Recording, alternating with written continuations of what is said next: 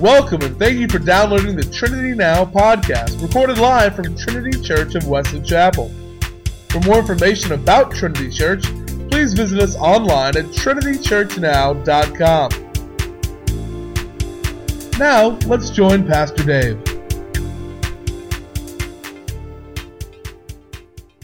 Hey, open your Bibles, please, to Revelation chapter 3, starting in verse 7. Revelation chapter 3, starting in verse 7.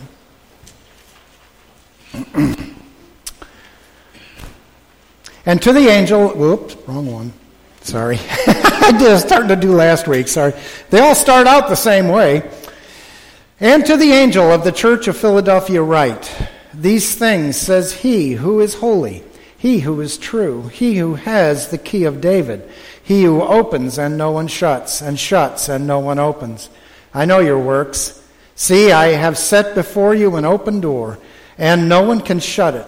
For you have a little strength, have kept my word, and have not denied my name.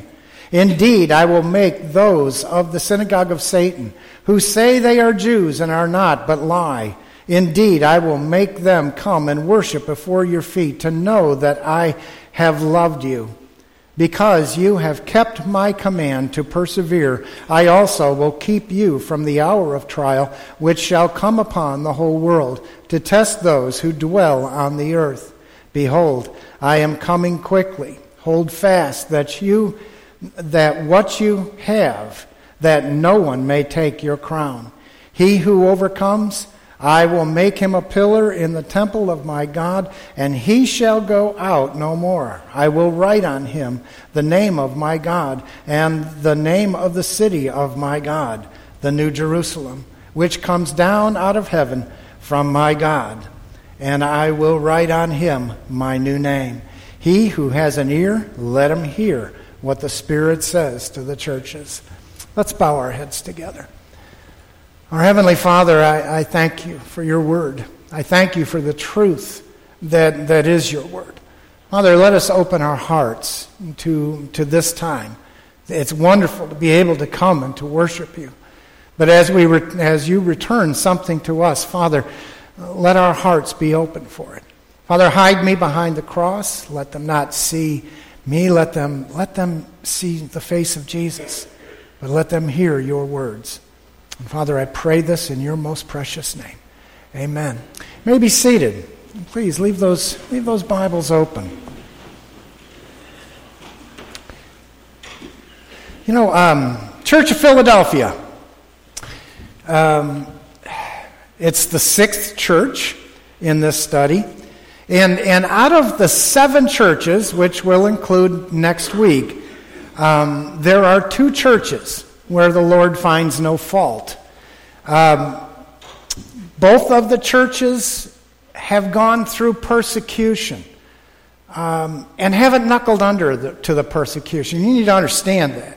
A lot of the churches that the Lord found fault with were receiving persecution, but they knuckled under to it for a lot of various reasons.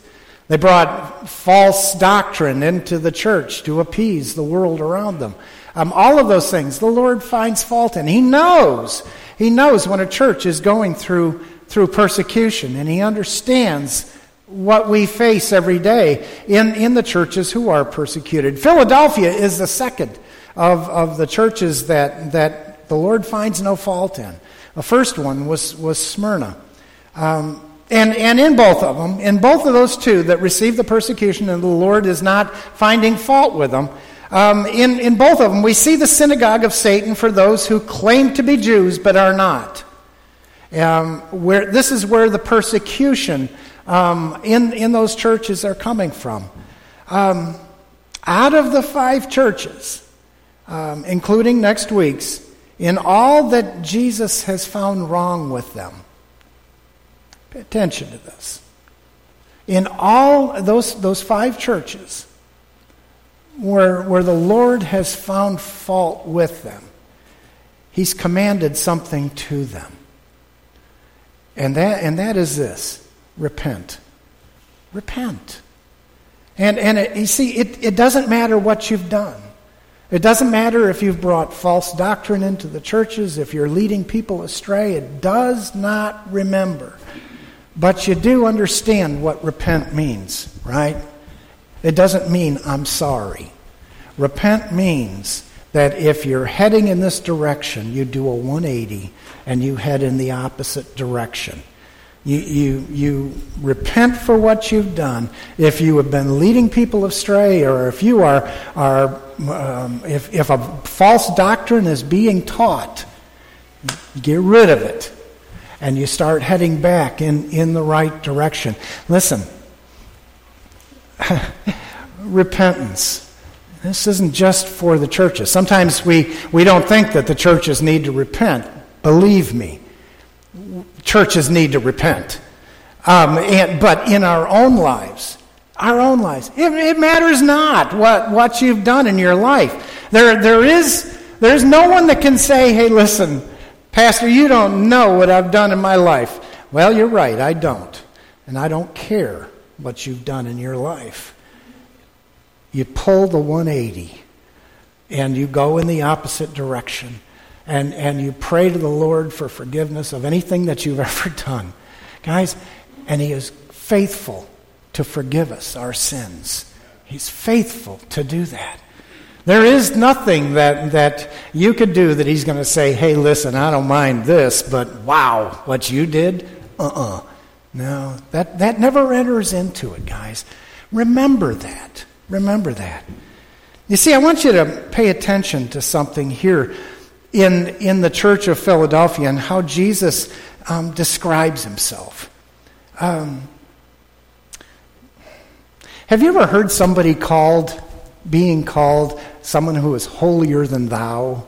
Have you ever heard somebody? It's usually somebody when they're criticizing someone else for their Christian activity, or maybe because they run around and if you stand still long enough, they're going to tell you about Jesus. If they're just excited about what Christ does in their lives, what people will say a lot of times when they see Him coming, they'll say, wow, that person is holier than thou. And it's not meant in a nice way. It means that they're looking at Him and they think that they feel like that person thinks they're a step above anybody else. And that's not true. It's, and honestly, I can't call on you myself to be holy. Jesus says in this scripture that I read today, this is how He's describing Himself. He says, He who is holy and He who is true. 1 Peter 1:15 says that, but as He who called you to be holy, you also be holy in all your conduct. So Jesus can say that. Because He is holy. I could tell you to be good. I can tell you to be good. But guys, Jesus Christ calls on me to be holy. And He could do that because He is holy. And He calls on you to be holy. And when we think about what am I to be holy? What do I have to do? Do I have to say the right things and say the right things, do the right things, never lose my temper? Is that what it? No. Being holy is being set apart. Is being set apart for the purpose of the Lord. That's really what that is all about. He calls you to be holy, to be set apart. To be set apart. And so when you think of it that way, you think about your relationship with Jesus Christ and what that means in your life. You see, to be saved, to be set apart, means that there's going to be a change in your life. You've read the scripture before that says that when Christ comes into us, when the Holy Spirit indwells us, when we accept Jesus as our Lord and Savior, that He creates in us a new creation. There's a new creation here. That is not just words that bounce off the wall. That doesn't mean that. It's very, very serious. It says that when you accept Christ as your Lord and Savior, there's going to be a change in your life. You're not going to be the person that you used to be. You see, you can't You can't show up on a Sunday morning and go to church and put on the air, and then Monday morning go back to the way you were, or in some cases Sunday afternoon and go back to the way you were. You can't come in and to act holy, and then go watch the football game this afternoon and cuss your brains out because your team is losing. There's a change. And guys, I that's something that people don't quite get a lot of times. That what Jesus will do in your life is He'll make you that new creation. But there is something in the church, in each church so far, in each one that I've done up to this point, there's something in each church that has grabbed my attention. And this one is no different. But this one, right in the very beginning, it seems that Jesus is talking about doors. He's talking about open doors and closed doors and having the key. And he's spoken of it in a couple of different verses. And the thing is that as he talks about this, the two of these are not related. They're not related. They mean different things. One has nothing to do with the other. Christ, and let me start with the first one, where it says He holds the key of David. And what He holds, or what He opens, no one can shut, and what He shuts, no one can open. And Christ has set an open door before the church that no one can shut. So I want to be able to explain to you why Jesus is using that term of holding the key of David, and that He has the door that He can open and no one can shut, and He can shut it and no one will open it. In order to do that, I'm going to go back for just a moment and read verse 7b, where he says, "He who has the key of David, He who opens and no one shuts, and shuts and no one opens." We have to go back to Isaiah to understand what Jesus is talking about in Revelation with this. And if we go back, and we will, and so I would say open your Bibles to Isaiah 22, 20 through 23. And I'll preface it by saying that Isaiah is referring to an individual of his time named Shebna. Shebna he had charge of the palace of the Judean king. Today, we might call Shebna a chief of staff. Okay? Kind of get an idea who Shebna was. Now let's go back to Isaiah 22. Isaiah 22, starting in verse 20. It's up there anyway. Where it says this, "And then it shall be in that day that I will call my servant Eliakim, the son of Hilkiah, and I will clothe him with your robe and strengthen him with your belt. I will commit your responsibility into his hand. He shall be a father to the inhabitants of Jerusalem and to the house of David. The key of the house of David I will lay on his shoulder. So he shall open and no one shall shut, and he shall shut and no one shall open.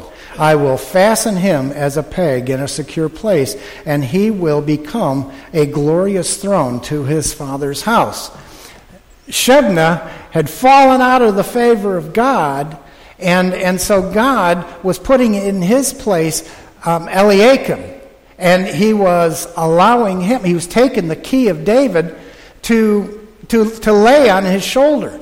In other words, the Lord was changing chiefs of staff here. You see, Isaiah said the Lord would replace Shebna with a man named Eliakim, and the Lord would place on his shoulder the key of the house of David. What that opens, no one can shut, and what he shuts, no one can open. Thus, Eliakim would be a kind of gatekeeper. Okay? Eliakim, or as Shebna was, they were a gatekeeper with the power to control entry into the royal kingdom. You want to see the king? You got to go through Shebna, or you need to be able to go through and now talk to Eliakim. As the king's steward, he would decide who was going to see the king, and who could come into the presence of the king. Okay, we got that? We understand that part, okay? So why should Jesus use the example of Shebna and Eliakim to describe himself? Guys, this is vital. This is vital to your life, to your existence. See, Jesus holds the key, and he is the door to the kingdom of God. That's why he's saying this. There's a scripture that holds on this, and it's John 14:6. And you'll see this. John 14:6. There it is. And Jesus said to him, I am the way, the truth, and the life. No one comes to the Father except through me. Listen, it's a scripture I use a lot in memorial services or funeral services. And it follows that beginning of chapter 14, 1 through 5, where Jesus says, I go to prepare a place for you. If it weren't true, I would have told you that. And where I go, you know. He says, I go to prepare. In my Father's house are many mansions. Do you recall this? You recall this? But then at the end of those 5 verses comes chapter 6.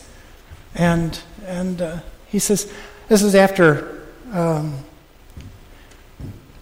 the disciples say, wait a minute, I'm not sure where you're going. How are we supposed to know how to get there?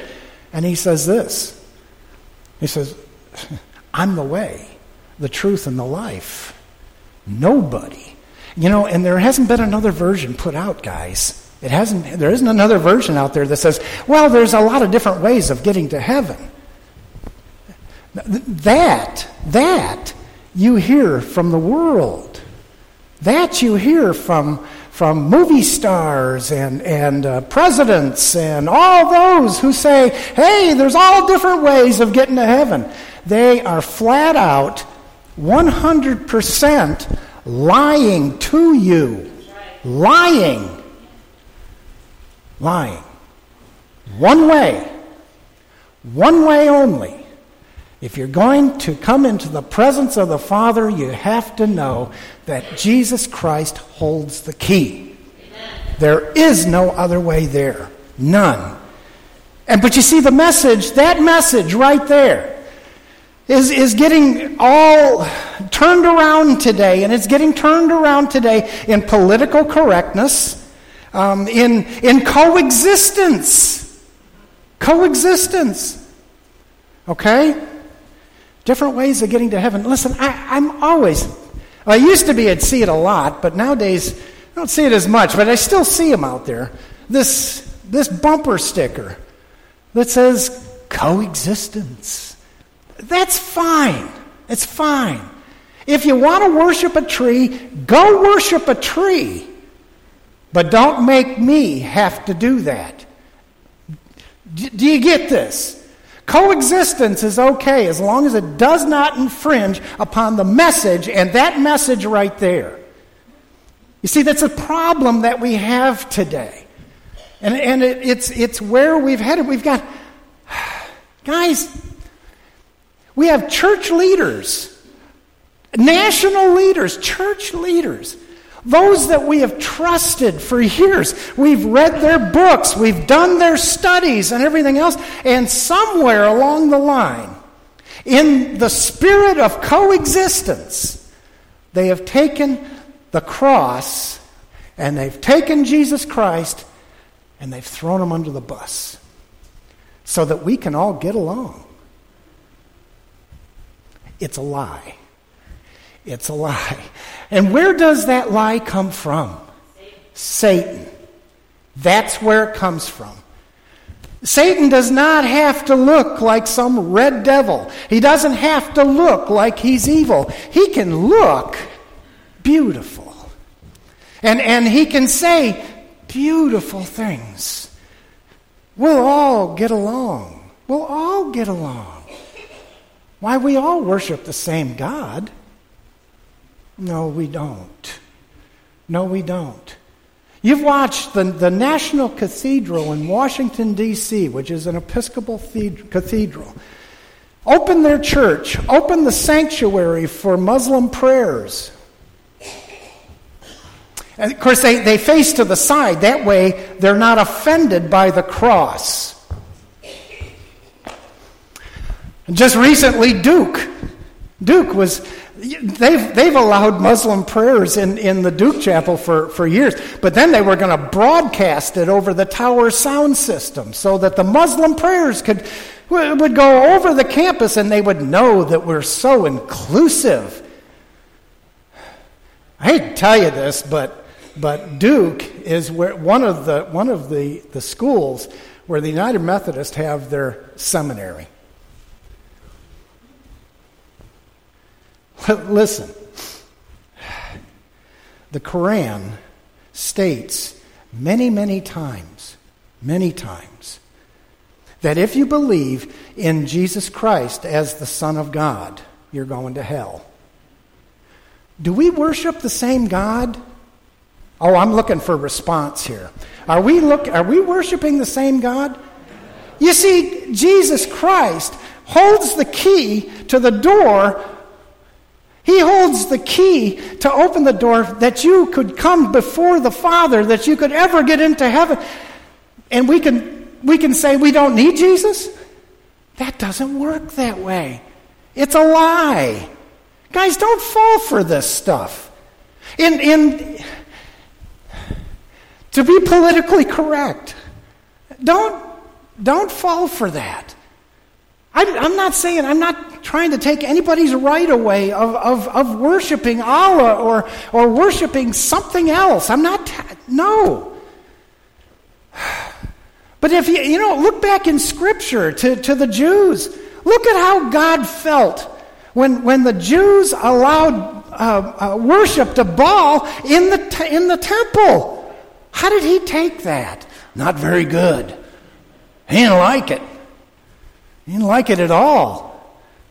And it didn't happen real long either. Guess what? It ain't going to happen real long here either. It's not. You see, folks, I see this stuff happening and I am absolutely amazed. I knew it was coming. I mean, it's in Scripture. It tells us that it's coming, but I just can't believe it. I can't believe it when I see it. I can't believe that people who are clergy, who on a national level, and take down the cross off their church, take the cross out of the sanctuary, and throw Jesus under the bus because we don't want to offend somebody? Wow. See, the Scripture tells us that in the last days there will be a falling away. And folks, you're witnessing it today. You're witnessing it. Yeah. But what does that mean for you? What does it mean for me? What does it mean for Trinity? This is happening all around us. It is. I've talked to you before about churches that are tickling ears because people just don't want to hear the truth. Well, all of this, what does that mean? Well, what do? We don't tuck our tails and run, guys. When all of this is going on in the world, and we don't tuck our tails and run, and we don't fall into a fetal position and cry mama. We don't. We stay faithful.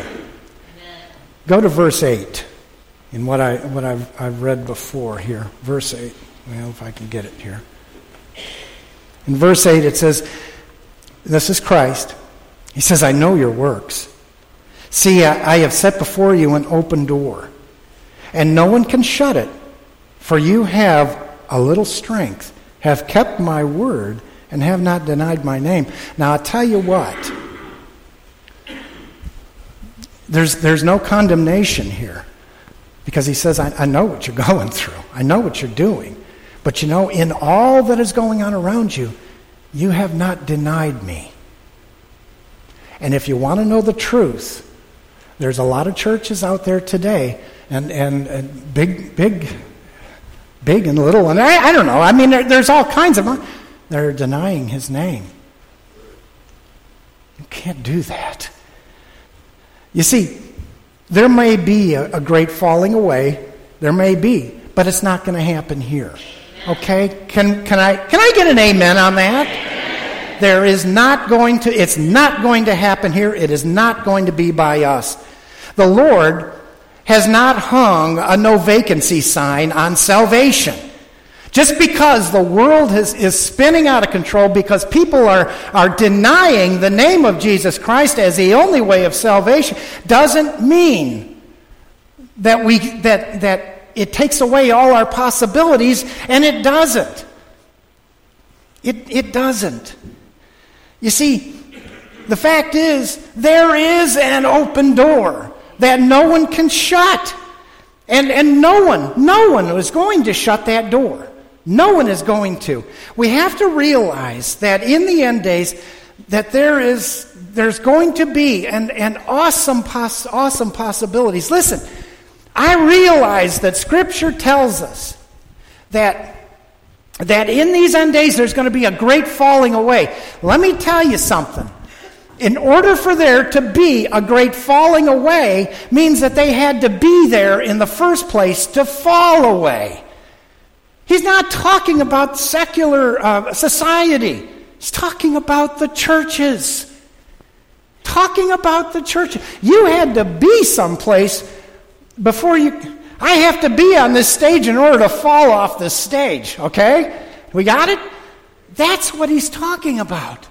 And if we do not deny his names, he is going to open the door for us to do what he has called us. He's called us to do. What you're seeing today, or what you're seeing happening today, is what, folks, I'll tell you what. This is stuff you've heard about all your life. All your Christian life. You have heard that these days were coming. And now it's here. And now it's here. It's here. But you see what that does? That puts an urgency into these messages. It puts an urgency on your life and on what you share in your life.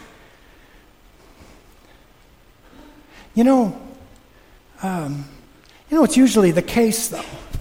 When there is an urgency, and all the people say, there's an urgency to the message, then everybody looks around at each other and they say, somebody ought to do something about it. Somebody ought to do something about it. And you're right. Somebody should do something about it. Somebody should. The door is open, folks. The door that the Lord is opening for the church that is going to be faithful. The church that will not deny his name.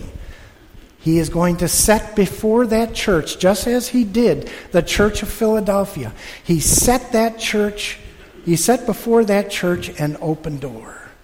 And what was that open door? That open door was the door of evangelism. It was a door to show the light of Jesus Christ into a community. And that open door happened to the church that was faithful. You're right. Somebody needs to do something about it. But the door is open, guys. And you and I, we need to step through that door. We need to not be afraid of that open door. We don't need to be afraid of what's on the other side because we're in the hand of God. And if God opened up a door for us, folks, he wants us to step through it. And he wants us to do something with that open door. But you say, hey, Pastor, wait a minute here. I know what you're saying here, but I'm not an evangelist. Yeah, you're probably right. You're not. You're not an evangelist, and I never asked you to be. I never asked you to be an evangelist. All I've ever asked you to do was to love somebody enough to bring them to church. And that's really what this is all about. Love someone enough to bring them to church and to show them Jesus in your life. That makes you the evangelist. If that's what it is, then that's what you are. But it really doesn't mean that you're standing on a street corner, thumping your Bible, screaming at the top of your lungs. It's not saying that you have to be that person that everybody looks at and says, wow, there's that one, that she's holier or he's holier than thou. Stay away from them. No, that's not what this is all about. This is about you knowing somebody that if you went out to eat at a restaurant and really liked it, you'd tell your friend about it. And if you're here and if you believe in the healing power of Jesus Christ, if you look around us and you see what kind of shape this world is in, and your neighbor is sitting there and they think about it, how would you like to be in this world today and not know Christ? Wow. How bad can it be? And how bad is it going to get? It's going to get worse. It's going to get worse. But folks, all you need to do is to love that person enough just to ask them to come with you. Pile them in the car. Today would have been a good day. You wouldn't have had to buy them lunch. You just take them over here and let them eat. But you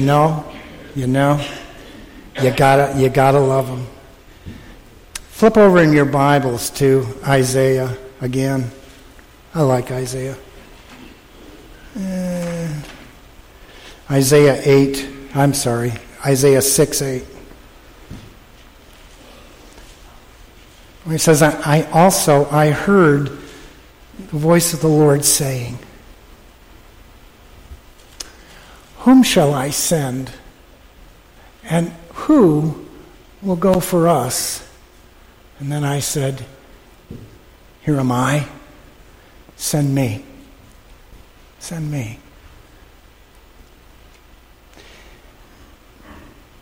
Folks, don't refuse. Don't refuse that open door. The other day on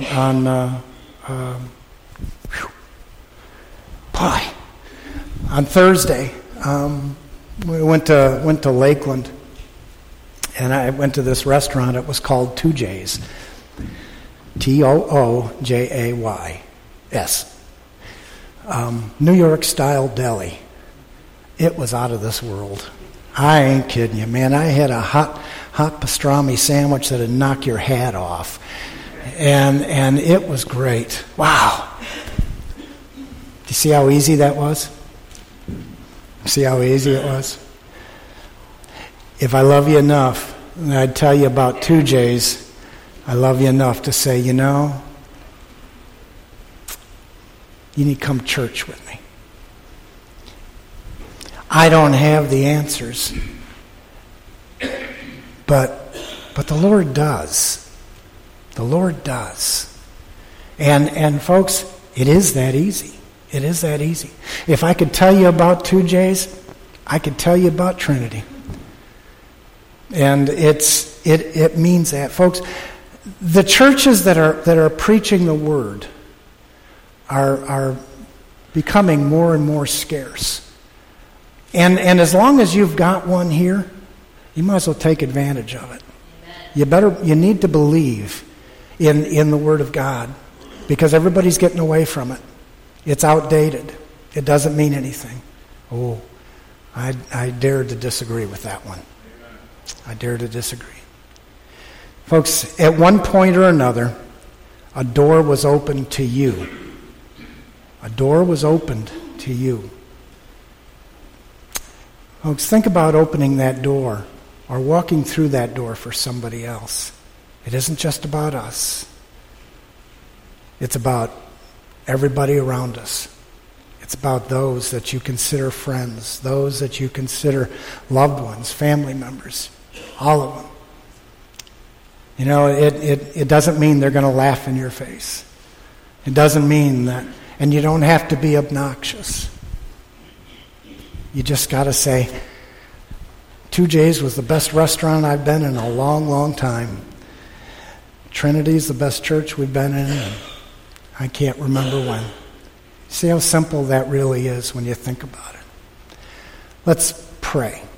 Our Heavenly Father, I thank you so much for this day, this time together to know that, Lord, as we open your word, that your word is absolute truth from the beginning to the end, and that it is relevant in today's life. And as we watch what's going on in this world around us, as we see what is happening, when we open our Bible and it looks like the evening newspaper, Lord, it's time we woke up, because what you have told us, what you have prophesied is happening, is going to happen, is happening right around us. But Lord, that doesn't mean that we're closing the churches.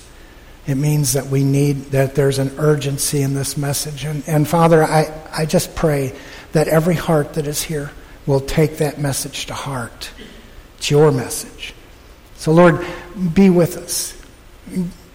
Comfort our hearts in the indecision that we might have in being able to step out. Father, comfort us in all of this. And we pray this in Jesus' name. Amen.